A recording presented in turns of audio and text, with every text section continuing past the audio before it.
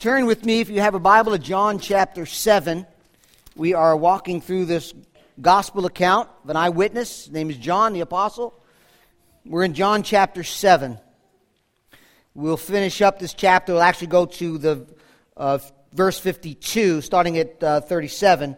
And then we'll pick up in verse 53 and go through chapter 8 next week. If you have a Bible, you'll notice there's a note or an asterisk or something that says not found in the earliest manuscripts, and some Bibles may not even have it, and you're thinking, what's up with that? Next week, we'll talk about it. So right now, we're in John 7:37. Hear the word of the Lord. There's Bibles in the back if you don't have one. When we dismiss the kids in a moment, if you don't have a Bible, just sneak out with them and look like you're teaching, and then come back in and grab a Bible. Chapter 7, Gospel according to John, Matthew, Mark, Luke, John.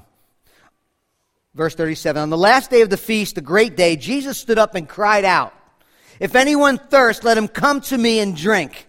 Whoever believes in me, out of the Scripture, as the Scripture has said, out of his heart will flow rivers of living water." Now this had been said that the Spirit whom those who had believed in him were to receive, for as yet the Spirit had not been given, because Jesus was not yet glorified. When they heard these words, some of the people said, "This really is the prophet." Others said, "This is the Christ." But some said, "Is the Christ to come from Galilee? Has not the Scripture said that the Christ comes from the offspring of David and comes from Bethlehem, the village where David was?" So there was a division among the people over him. Some of them wanted to arrest him, but no one laid hands on him. Verse 45, the officers then came to the chief priests and the Pharisees, who said to them, "Why did you not bring him?" The officers answered, "No one ever spoke like this man." The Pharisees answered them, Have you also been deceived? Have any of the authorities or the Pharisees believed in him? But this crowd that does not know the law is accursed. Then Nicodemus, who had come to him before, and who was one of them, said to them, "Does our law judge a man without first giving him a hearing and learning what he does?" And they replied, "Are you from Galilee too? Search and see that no prophet arises from Galilee." May God add a blessing to the reading of his word this morning. So children, you're dismissed for Children's Church. If you have not signed them in, check them in, please do so. It'd be good if you did that when you come in, but if you haven't done it, that's fine. Do that this morning. That would be great. The rest of us are in John 7. This text this morning, as I was studying this week, really it's a good time just to remind everyone, we haven't done this in a while, what the Gospel of John, his account, is all about. Our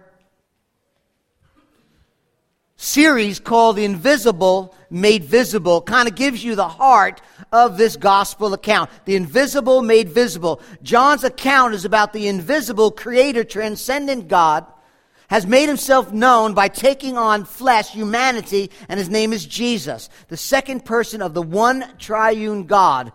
John declared early in chapter 1 in his prologue, "In the beginning was the Word," was the Logos. But before all things began, in the origin of all things before that, the Word existed. Then he says the Word was with God. That's intimacy with God, face to face with God. And then he simply says, and the Word was God. We believe as Christians that the Bible teaches us that God is one. Hebrew, akkad, he's one. Co-equal, co-existent, and co-eternal. One in essence, yet three in distinct persons, Father, Son, and Holy Spirit. And John couldn't have said it any clearer than he did in John 1. That in the beginning, in existence, in eternity was the Word. The Word was with God. There is a distinction, yet there is unity, and the Word was God. And then in John 1:14, he says, this Word, this Logos, became flesh. He tented, he tabernacled. He dwelt with us. So the Word is existent in all eternity. He is God, second person of the Trinity, but he was not always human. He takes on human form. And John says that he is the only Son from the Father. Unique, that means, is the only one who's full of grace and truth. Jesus Christ, John declares early on, is the full expression of God's grace. He's the full expression of God's truth. And since Jesus is full of grace, you could come to him and you know that Christ will receive you. He's full of truth, so you could trust him in his word and his promises. And then John ends his prologue talking about Moses, if you remember. Jesus, he says, and he recounts Moses' encounter with God and the glimpse that Moses got of his glory, of his person, of the goodness of God himself. But Moses only got a glimpse. And then John tells us the one whom Moses did not see or could not see, too glorious to look upon. The one full of grace and truth is in the person who is full of grace and truth, and his name is Jesus. He perfectly and finally revealed the Father to us. Why does John say all this to us? Why am I repeating it again this morning? Because the purpose of John's account, his gospel account, he gives us in chapter 20. He makes it very clear that Jesus did a lot of signs. He did a lot of things in the presence of his disciples. But these things, John says, the ones that I have chosen to include in this gospel account, are written so that you may believe who Jesus is. He is the Christ. He is the Messiah. He is the Son of God, the Son of the same nature as God. And believing, knowing him, trusting him, you may have life in his name. The reason, again, why I mention this is that because that's what John set out to do. To reveal the person and the work of Jesus. Not the Jesus of your imagination, but the Jesus of reality. There's been so much confusion up to this point. So much confusion. So many different perspectives, evaluations, speculations of just who Jesus is and was. Not unlike today. And in the midst of this confusion, which we're going to look at in a moment, here in our text, Jesus stands up and confesses and cries out and reveals something very, very, very important about himself. It really is the answer to life's ultimate purpose, to life's ultimate question. Who is Jesus? Why is that important? That's what we're going to look at this morning. What I want to do as we look at our passage of Scripture is something a little bit different than we usually do. We usually start in our narrative at the beginning and we work through it. That's just the way I think. Today, what we're going to do is we're going to look at our narrative, verse 37 through 52, and we're going to start at the end and look at what happened after Jesus spoke, because I want to end on the words of Jesus and exactly what Jesus said. What we're going to do is we're going to start at the bottom. We're going to look at, it's a very, very simple outline if you're following with us. We're going to look at the continuation of the confusion. There's a lot of confusion. John 7 is loaded with it. Then we'll look at the celebration of the crowd. Something very important is going on in that life, in that day, in that context. Then the confession of the Christ. We'll see his words. And finally, we'll look at the condition of the call, because something has to happen for us to receive the promises of God, to receive Christ as Lord and Savior of who he really is. So that's where we're going. So number one, look at the continuation. There's a lot of confusion. All the way throughout Scripture, John 7 is probably, I didn't look this up, so don't hold me to it, but it appears that John 7, the chapter 7, has the most confused people in it of all of John. There are a lot of confusion going on, man. And it's not so much confusion. Do you remember what Jesus said in John 3? He said, light has come into the world. People would rather what? Love the darkness. Not so much confusion as is rebellion. We're asking God to soften our hearts. Because light has come in. People don't want to see the light. People love the darkness. They'd rather not look at the light because the light reveals. Light is purity. Jesus is the light of the world. He is pure. He's without sin. It reveals our dark spots. Right? Light reveals our sin. Remember John 1. They think he's Elijah. They're not sure if he's the prophet that Moses talked about. Chapter 2, destroy this temple. And they're like, how's he going to destroy this temple? It took us 40-something years. He said, I'll raise it up in 3 days. He was talking about his body. John 4, Samaritan woman, give me this water from this well, and I will live forever. He wasn't talking about that. And then by the time we get to John 7, I mean, even Nicodemus, how do you become born again? I got to climb into my mother's womb? Lots of confusion. And Jesus is pressing through that. John is pressing through that. And we're going to see something very important today about who Jesus really is. By the time we get to John 7, you remember? His brothers are confused. They want to take Jesus and bring him into the feast, the time of Jerusalem, and just parade him. They want everyone to see him. They want all the accolades. They're like, listen, my brother, he's a miracle worker. You should see how great this guy is. Let's go to Jerusalem, man. Let's make something of ourselves. That's John 7. John 7, verse 12, the Jewish people were complaining and grumbling. Some people said he's a good man. Some people said, you know what? He's deceiving people, leading people astray. It says in John 7:13 that no one said a word because they were afraid. Then in John 7:14, Jesus stands up in the middle of this feast and begins to teach. And all the rabbis and religious leaders are like, where did this guy get this learning? I mean, he's quoting Scripture. They're surprised that God knows Scripture. Not a surprise to me. And he's got a command of Scripture, like the rabbis do, but he didn't go to our schools. By the time we get to chapter 7, verse 20, they're like, he's demon-possessed. In fact, he's paranoid and demon-possessed. He's thinking everybody's trying to kill him.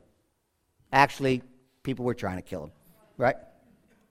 So, they ask in verse 25, remember, this is the time of opposition. This is the third year of ministry. This is 6 months from the cross. Jesus did his first year of inauguration with his baptism, the second year of popularity, large crowds, third year opposition. People are really pushing and pressing and wanting him dead. We're 6 months into that.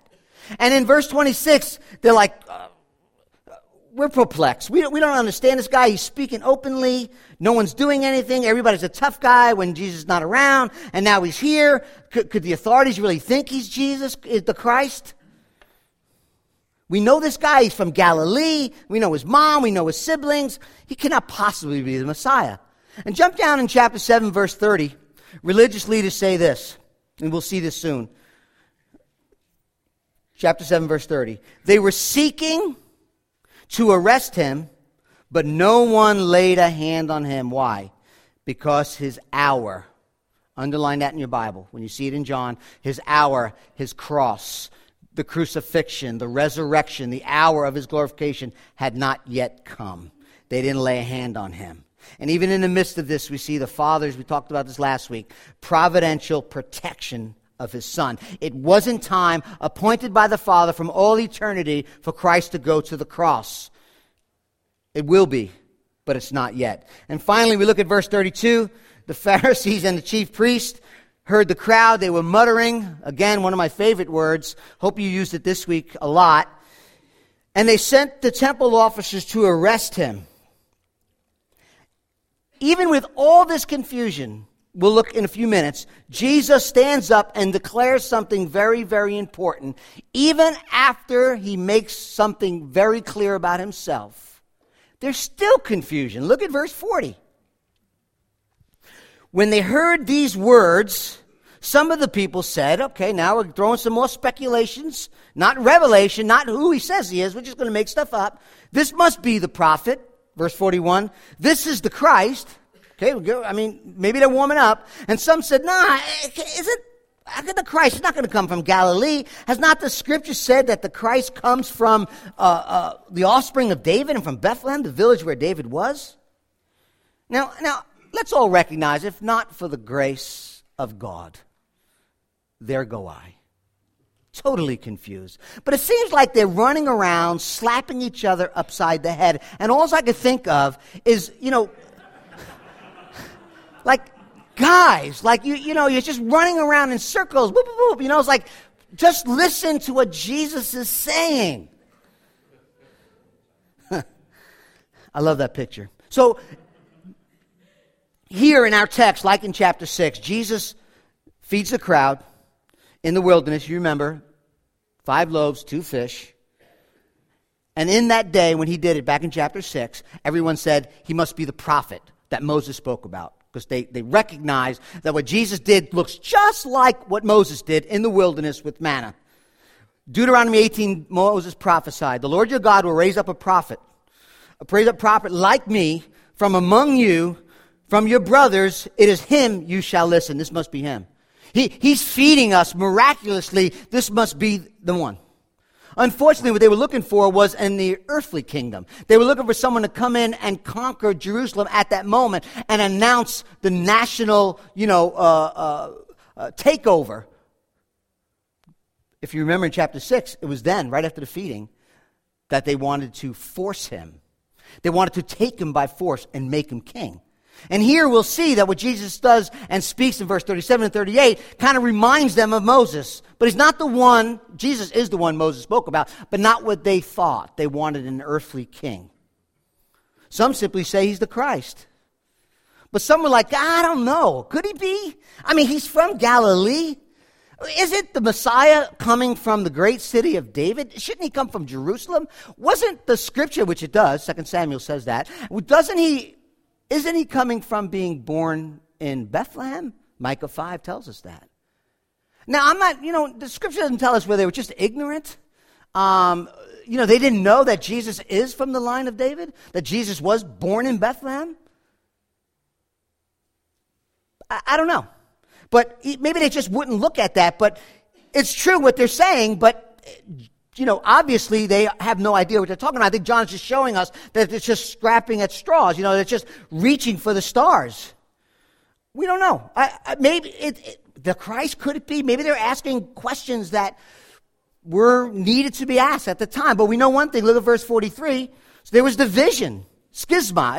There was schisms among them. There were people talking all kinds of different things, who they thought he was. Look at verse 44. Some of them, though, wanted to arrest him, but no one laid hands on him, right? We're back to that again. The providential care of the Father. Some think he's a prophet. Some think he's the Christ. Some are like, I'm not really sure if he is or not. Verse 45, the officers then came to the chief priests and the Pharisees, who said to them, why did you not bring him? And the officers said, no one ever spoke like him. The Pharisees answered him, have you also been deceived? Have any of the authorities or Pharisees believed in him? So let me tie the story together. Verse 32, go arrest him. It's middle of the feast, the end of the feast, which is now, and they'll call the officer, the temple guards who are in charge of policing the area, and they're like, where is he? We don't see any handcuffs. He's not in custody. We sent you to get him. Where is he? It's the end of the feast, a couple days later. There's nobody in custody. And you could only, you feel kind of bad for these temple police. They're like between a rock and a hard place. Like, this guy, I'm not arresting him. Like, he's talking about, the Savior. He's got a following. There are a lot of people that think he might be the Christ. He's doing some special, miraculous things. I'm not going near the guy. Like, yeah, but how are we going to go back? What are we going to tell the Sanhedrin, these power brokers of Israel? Like, we don't have him. We're not, there's not much we can do. A little intimidating, I'm sure. But right on cue, I love it. Religious legalists don't get their way, so they revert to name calling, right? And insults. Verse 49. Yeah, okay. You didn't bring him to us? But this crowd that does not know the law is accursed. They're a bunch of ignorant idiots anyway. They don't know what they're talking about. That's exactly what he's saying from the Lou narrative. The disparaging remark regarding the crowd, they were ignorant of the law, is kind of ironic. I mean, they're asking right questions. Could this be the Christ? Is he the prophet? And here are these legalists who know the scriptures. We want him dead. Bring him to me. Verse 50, Nicodemus shows up again. Who had gone to him before, remember chapter 3, at night, he went to go see Jesus. Who was one of them, so John is telling us he's still a Pharisee, still part of that religious establishment. I do think he comes to faith at the end, but at this moment, he's still one of them. And he says, hey guys, listen, you want him dead. Does our Lord judge a man without first giving him a hearing and learning what he does? You notice he comes to Jesus' aid. He's not saying he is the Christ and I'm going to fall down and worship him. He's not defending him in a sense, but he's saying, look, guys, let's be fair. You're the religious leaders. You know the law. What do you have against this guy? Have you heard from him? Do you know what he's saying? Are you listening to everybody else? I mean, let's look at what we have in common. It's called the law, and we should follow that. Again, right on cue, right? The religious legalists that are so meticulous about law keeping, their moral standard, what they think everyone should do, and as soon as something else happens, they'll violate their own law, right? It doesn't really matter. Because we want you to be like us.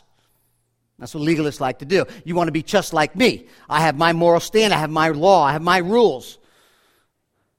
But if you point something out, then I'll just change that. Verse 52, they replied, Nicodemus, who is a teacher of the law, a very well-known teacher of the law, are you from Galilee too? Why don't you go search the scriptures and see that no prophet arises from Galilee? Well, first of all, the answer is yes. Jonah, prophet, came from Galilee. Nahum came from Galilee. So yes, prophets have come from Galilee. In fact, Isaiah 9, you don't have to turn there now, you can look at it later. Isaiah 9 talks about coming from Galilee, that a light has shone to the Gentiles from Galilee. The people who walk in darkness, he says, have seen a great light. Those who dwelt in a land of deep darkness, on them has light shone. Lots of confusion, man. Lots of confusion. And I think it's a good time to ask ourselves. I'll ask myself, who are we listening to when it comes to Jesus? Who are we listening to? Some of you young kids are getting ready to go to college. You're going to hear a lot of different perspectives. Who are we listening to when it comes to Jesus? Is it false claims that people who don't know him, are we taking the words of Christ to mean exactly what he says? Are we taking the claims of Christ? Are we listening to what the eyewitnesses say? I mean, the claims of Christ are shocking and astounding on the things that Jesus said. He's not simply someone who came from Galilee. Jesus said, I come down from heaven. I have eternally existed and the Father sent me. Jesus said, I am the Savior of the world. He came to have the ultimate destiny of every soul in his hand. He claimed to be the source of everlasting life and the only way to God. He claimed to have the right to be honored and worshiped as Yahweh. He claimed to be one with the Father. He claimed to have power over life. He claimed to raise people from the dead. He claimed to be the fulfillment of the Old Testament. He claimed to be the supreme judge of the whole world, and someday he will return to judge every single soul. He claimed to have the power and authority to forgive sins. He claimed to be the only source of eternal sustenance, bread and water for our souls. He claimed to be the light of the world, which means purity. He claimed to be the Son of God with the same prerogatives, with the same privileges and exclusive rights as God himself. So let's have some integrity today if we can, as we move forward. Someone who's making those claims can simply be overlooked. Cannot be just some man. He cannot be just some prophet. He cannot be just some good teacher. So as we sit here this morning, we'll have to make a judgment on Jesus Christ. Your perspective, your perceptions, your speculation, and where are you getting your source of information about Jesus and who he is and who he was has severe eternal implications. And I want you to feel that this morning as we move into what Jesus had to say. The celebration of the crowd. 37. So what's going on? You remember? It's the Feast of Tabernacles. The Feast of Booths. Very important feast. 3 feasts, all Jewish males had to go. You had the Feast of Passover, the Feast of Pentecost, and the Feast of Tabernacles. Every Jewish male, able-bodied male, was to flock to Jerusalem. Thousands of people are there, maybe 1 million, flooding into the city at this festival called the Feast of Booths. Jerusalem is packed. This whole festival is a twofold purpose. Okay, it's very important we understand this. We're going to see it come alive. First of all, it took place on the 7th month, right? It took place on the 7th month. It was a time of harvest. The Jewish people were celebrating. This is a great celebratory feast. It was a time of the harvest. It was in the 7th month. Israel, there's been rain, there's been harvest, there's been fruit, and they're gathering the fruit. It's the end of the agricultural year, and they're giving thanks to the Lord in a joyous way, saying he has provided for us. Now, for those of you who go to ShopRite and Price Chopper, you can't understand that. But if what you grew was your source of life, and you had enough, you would be very satisfied and very joyous.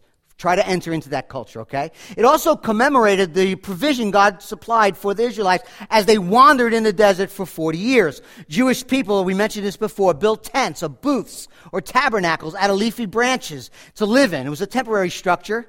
Where I grew up in Muncie, New York, they had them out during this time of tabernacle. It was 3-sided with a roof, but you could look out and you could see the moon and the stars. It kept the weather out, the bad weather, but you could see. And it was a way in which they would remember their people, their ancestries, what they went through as they wandered in the wilderness for 40 years. Leviticus 23, Moses says this: "You shall take on the first day the fruit of splendid trees, branches of palm trees, and boughs and leaves trees, and willows of the brook, and you shall rejoice before the Lord your God 7 days. You shall celebrate it as a feast to the Lord for 7 days in the year. It is a statute forever, throughout generations. You shall celebrate," notice the word celebrate, "in the 7th month. You shall dwell in booths for 7 days. And all native Israel shall dwell in booths, that your generation may know that I am." Listen, "know that I made the people of Israel dwell in booths, and I brought them out of the land of Egypt. I am the Lord your God." That's what they're doing. They're in this temporary shelter. They're memorializing God's provision and His protection. Now, during the feast, now you need to see this. If you don't like background and culture, I'm sorry, but we're going to have to see this. During this festival, the priests, 2 of them, made a procession each morning from the sacrifice in the temple. They had a big place where they would sacrifice animals unto the Lord. It was a time of atonement and forgiveness of sin. And the priests would dressed in their robes, would split, and one would go get the leaves and the fruit that we talked about. Another priest and a band of Israelites would go down to the pool of Siloam. One priest would go get leaves. The other priest would go down to the pool of Siloam with what they call a flagon, as a pitcher. And he would fill the pitcher of water during the morning sacrifice, and the priests would return, and they would come through the east side of the city through the Watergate. That's where the structure of Richard Nixon was. All right, you're awake. I just want to make sure you're following me, okay? If you remember the Watergate, we went through Ezra and Nehemiah, the gospel according to Ezra and Nehemiah. It was the Watergate where Ezra stood up in the platform and taught the Word of God, expounded the Scriptures, and explained the Scriptures to the people. It's in that Watergate. So the people would come up, the priests would come up, a band, they would come into the temple, go around this altar where they would sacrifice one time, and pour the water, the flagon, on the top of the altar, and it would pour out like an offering. And it would flow down the steps into the temple area, outside into the place, and it would be like symbolic of God's salvation, God's provision for the whole world would come through Israel. Okay? I want you to see that. The pouring was a way to remember the faithfulness of God, how He provided water from the rock. Remember the story? Moses broke the rock, water poured out. It was also, we'll see in Isaiah, it was also symbolic of God's salvation and His pouring out of His Spirit in the last days. They were celebrating, they were waving branches, okay? So, this is the last day. They had a week-long celebration. Great day called the Hosanna Day. They've been celebrating all week. The priests are dressed in the morning sacrifice, are being prepared. They split off, and this whole band of people follow the priest. One goes down to the pool of Siloam where there's a river of living water, actually a river coming through in the pool, and he scoops up the flagon and it's filled with water. And they brought back in through the Watergate, and the other priests are coming in. As they come through the Watergate, the shofar blast, the trumpet, 3 times, a celebratory announcement. God's provision, God's faithfulness. And way back into the temple. Instead of going down around the altar once, on the last day they went 7 times. Reminding them of God's faithfulness in Jericho. They would approach the altar exactly at the time when the priests were laying sacrifices down. And they would pour these drink offering. One was water from the pool of Siloam, the river of living water. The other one was wine. They'd have a wine offering. And as they were pouring this, the band began to play. And the Hallel was being sung, Psalm 113 through 118. And they would be shouting and emphasizing phrases like this. "Oh, give thanks to the Lord, for He is good. Oh, give thanks to the Lord, for He is good." Several times, "Oh, give thanks to the Lord, for He is good." And then they shouted when it got to Psalm 118, "Oh, now work for salvation. Oh, work now for salvation." They would quote Isaiah 12, "With joy you will draw water from the well of salvation." It was a time they were waiting on the manifestation of the Son of David. You can imagine thousands and the band and the playing and the shaking of the palm branches, the fruit in the other hand. God provided water from the rock, we remember. God's pouring out His Spirit in the Messianic age, a foretaste to come. I want you to feel that. They're praying, they're singing, they're asking God for rain. They're remembering His wonderful provision. They're shaking their palms. And when everything is done, there is silence. We believe it was then. Jesus stood up, not like the other rabbis who sat down. Jesus stood up when it was all done and said, "Come to me. Come to me. If anyone thirsts, come to me. Rivers of living water will flow from you." All that has been done in this festival has now been fulfilled in me. The outpouring of water, the giving of the Spirit, the provision of God. Come to me. Isaiah pointed to the river. I am the river. If anyone is thirsty, let him come to me and drink. You can imagine the shock in the silence as they waited for salvation, as they waited for the Messianic kingdom, as they waited that God had provided and He will soon supply the fullness of the Spirit, the Messianic age. And Jesus stands up to be heard and cries out, "If you believe in me, as the Scriptures have said, out of His heart will flow rivers of living water." I am the fulfillment of all the symbolic things are going on in this feast. I am the Passover lamb. Another feast He fulfilled. I am the Lamb of God who takes away the sins of the world. He fulfills the feast of Yom Kippur, when the priest would go behind the Holy of Holies and sacrifice animals for the sins of the people and their own sins. And Jesus says, "I will die on the cross. I will shed my blood, which will tear the veil open. Not for my sins, but for my people's sins." He is Yom Kippur. He is the Day of Atonement. He is the day of Passover. I don't want you to miss this. In this feast, I want you to go there for me. Outside the temple court, what was covering the community? All of Jerusalem. The booths. The tabernacles. Isn't it incredible that each booth, each tabernacle was its own silent witness to how the invisible God tabernacled among us, John 1:14. Jesus tabernacled. And there are these booths foreshadowing His incarnation. Well, at that time, the coming of Jesus, He had come in the flesh. He is the fulfillment. Our Lord was inviting thirsty souls to come to Him for spiritual, eternal, life-giving water. Not the water they would drink into the pool of Siloam, but true living water. I want to see three things, if you're taking notes, about this living water. Number one, everyone is thirsty. I'm here to tell you this morning, everyone is thirsty. When Jesus says, if anyone is thirsty, He does not mean that some people are not. The question is that He's asking is, are you thirsty for God? If not, ask yourself, what are you thirsty for? The heart longs to be satisfied. You say, no, not me. Not me, I'm not longing for anything. Really? Really? A feeling that something's missing in your life? That's a thirst. Longing for peace and joy and significance and relationship? We thirst. Good marriage, close relationships, good friendships, harmony? We thirst. We want to love and to be loved.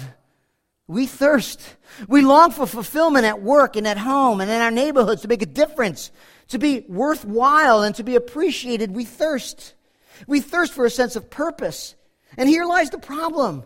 We all thirst, but because of sin, we don't recognize our thirst, or we run and pursue things that will never satisfy our heart longing, and we continually thirst and never are satisfied. John Piper's dad, who's an evangelist, told John Piper that the most difficult thing was not getting people to come to know Christ, but getting them to recognize their loss without Him, that they're thirsty and parched without Him. They have to see their desperate need for Christ. They don't feel they're thirsty. Instead, we try to quench our thirst in so many wrong things. Success, money, fame, sexual pleasure, other things that we think will truly satisfy us. That's the problem. Thirsting for things other than God.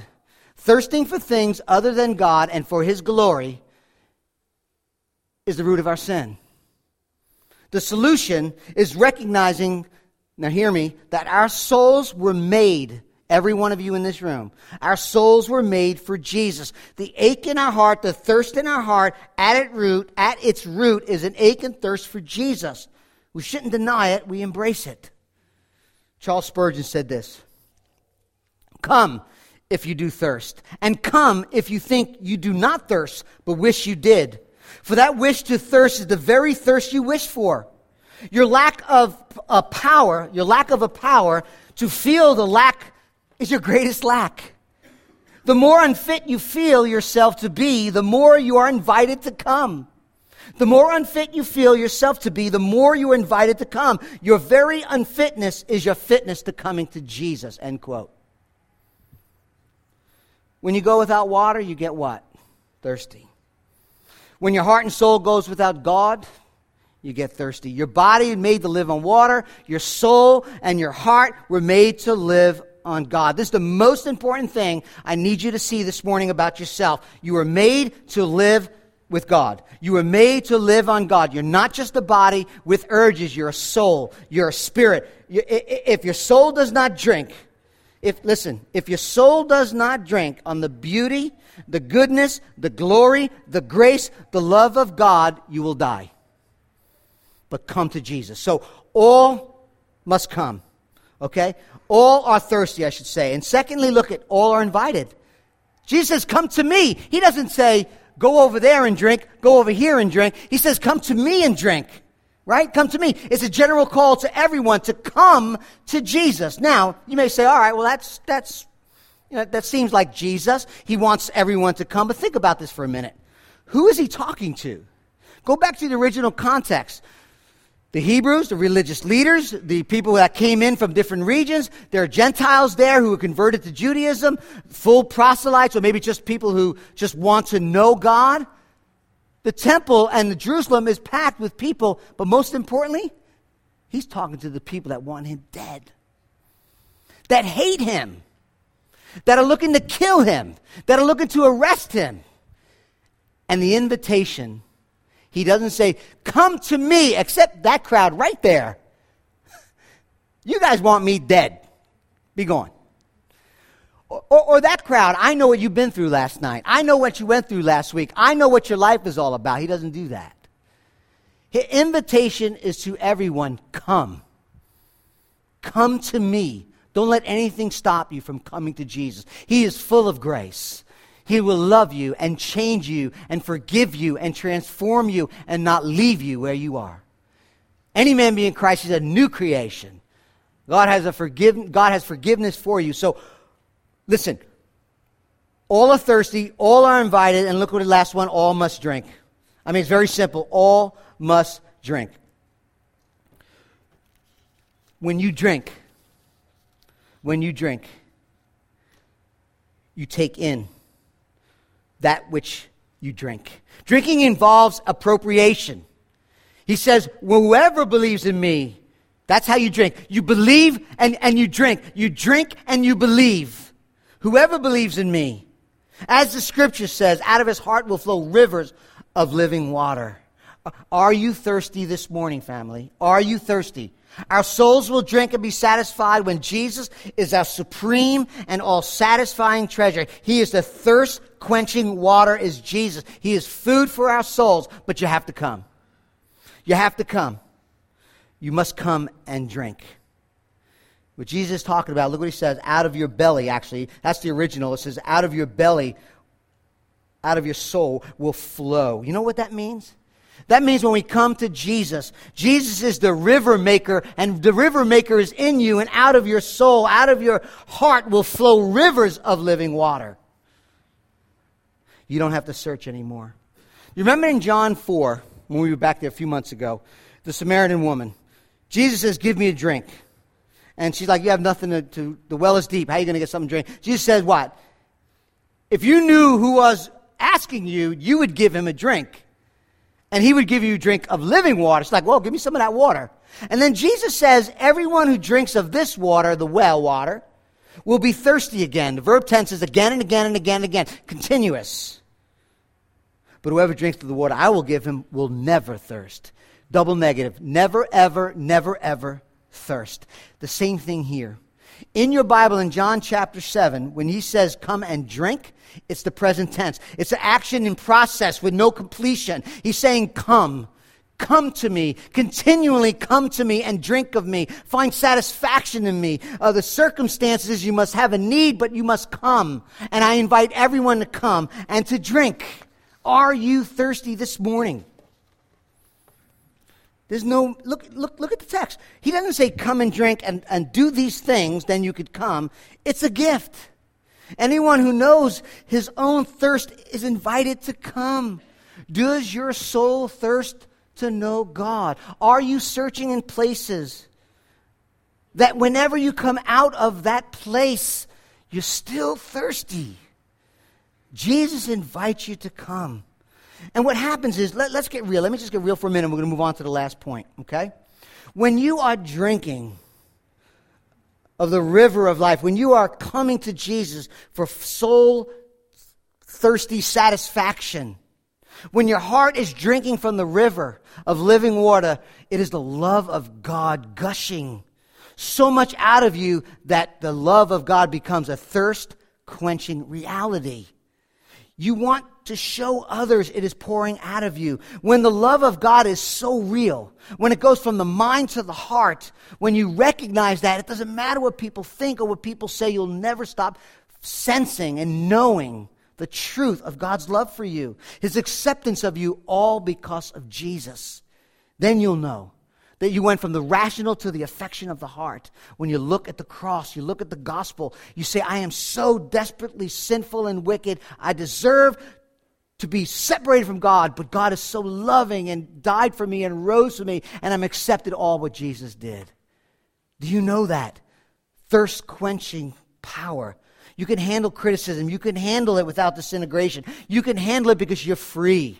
The love of God has stopped being just a simple concept. That's how you know, family. You know that God is just a concept. God is just a rationale thought when the love of God is not pouring from you and you're recognizing and pressing in and preaching the gospel to yourself every day. You'll know that it happened. The Spirit is doing the work when the love of God is gushing in you. Amen? All right, let's go to the last one, the condition of the call. Verse 39. Now, the big idea is very simple. The promise to come to Christ, the promise of the river of living water, the promise of thirst-satisfying drink of Christ can only happen. It's conditioned upon the cross. Look at verse 39. Now, this he said about the Spirit, whom those who believed in him, were to receive, for as of yet the Spirit had not been given. Why? Because Jesus was not yet glorified. So the Holy Spirit was to be given to us when Christ is glorified. All right, let me just break that down for you. This is what it doesn't mean. It doesn't mean that the Holy Spirit's been up in heaven. He's the third person of the Trinity. He is everywhere, the Scripture says. It doesn't mean he's waiting up in heaven for the right time. I'll just wait up here. Right? We know that the Spirit of God has been working since creation. We know the Spirit of God is working in the Old Testament. But there's something happening here. Okay, something happening here. In fact, the people who heard this knew what he was talking about. Isaiah 12 says, you will joyously draw water from the springs of salvation. They're waiting for the God to come to restore the kingdom. They're waiting for this overthrow, although they thought it was political. And God used this water as a symbolic of the kingdom to come. And the kingdom did come. It was inaugurated with King Jesus, who died for our sins and enabled the kingdom to come partially, at least what we call the yet and not yet, as he comes as king of our hearts. And the image that Jesus gives us is when we come and we drink of Jesus, believing in him, trusting in him. He takes residence in our hearts and he gives us the gift of the Holy Spirit after he is glorified, after he goes to the cross, dies and rises again. Okay? So let me just make it really clear what I'm not saying. I am not saying that the Holy Spirit was not given in the Old Testament. What I'm saying is, what Christ is saying here is that when he goes to the cross, when he dies for sinners, when he is buried, when he rises again, when he ascends to the Father, Pentecost is going to happen, and the Spirit is going to be given in a more permanent, more personal, and more powerful way than that which the Old Testament. There are a lot of new things going on in the New Testament, right? New life, new birth, new creation, new covenant.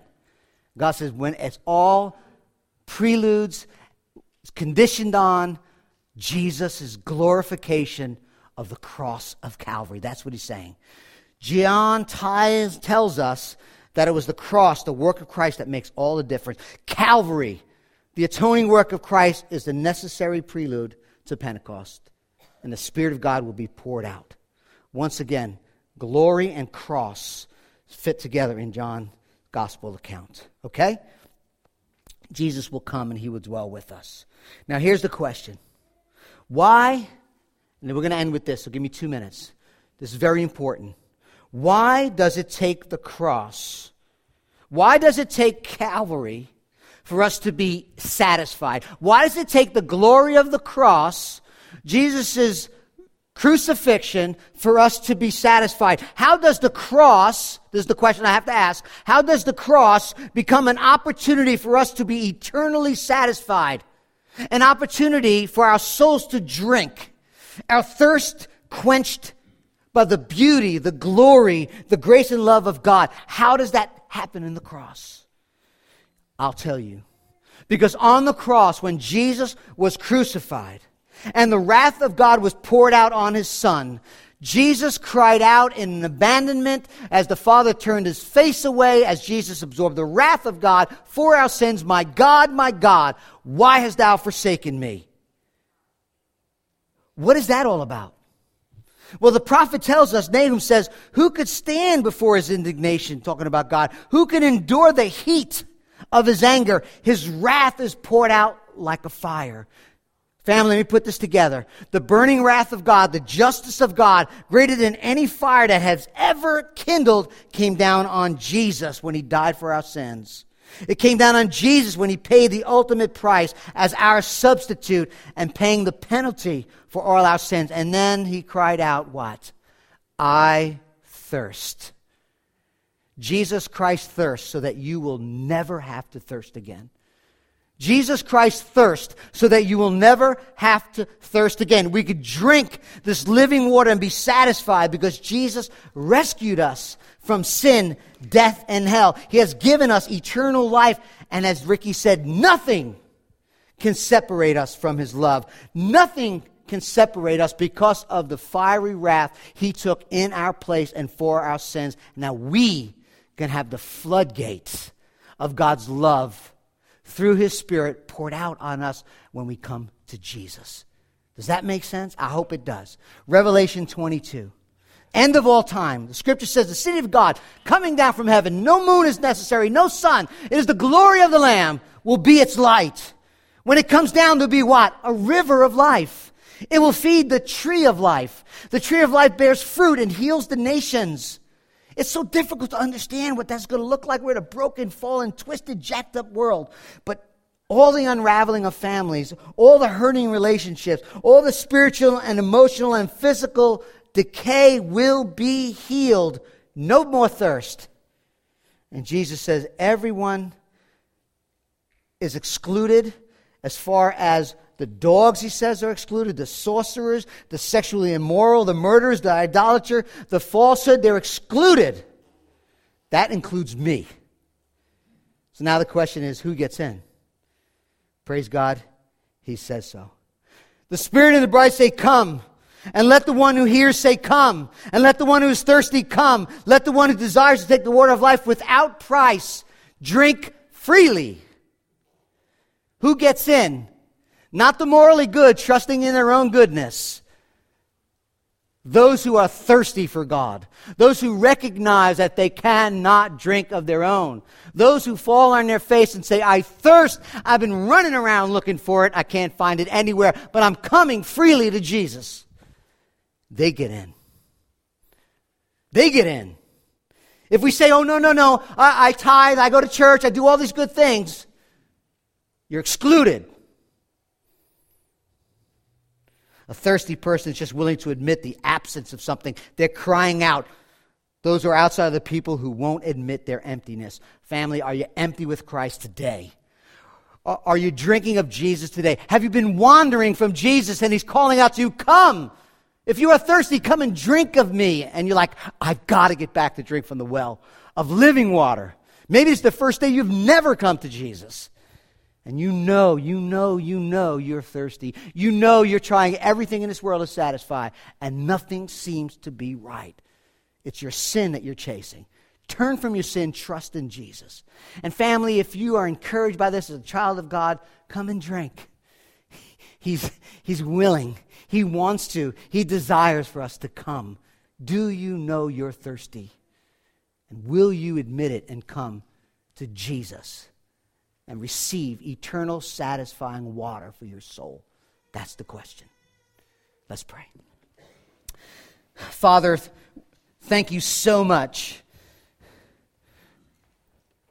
for giving us this portion of Scripture that we can read so long ago. Jesus Himself standing up and teaching us that He is the fulfillment of all that festival points to. He is the water from the rock. He is the one who tabernacled among us. He is the provision in the wilderness. He is the one that offers us to come. He is the forgiver of sins of our souls. He is the one that offers us the Spirit. He is the one who went to the cross and took and absorbed what we deserve and thirst for us so we can come and drink. Lord, as we sing this song, pour out your Spirit on us. And maybe those who have never come will come. Those who are wandering will come back, and those who know you will drink more.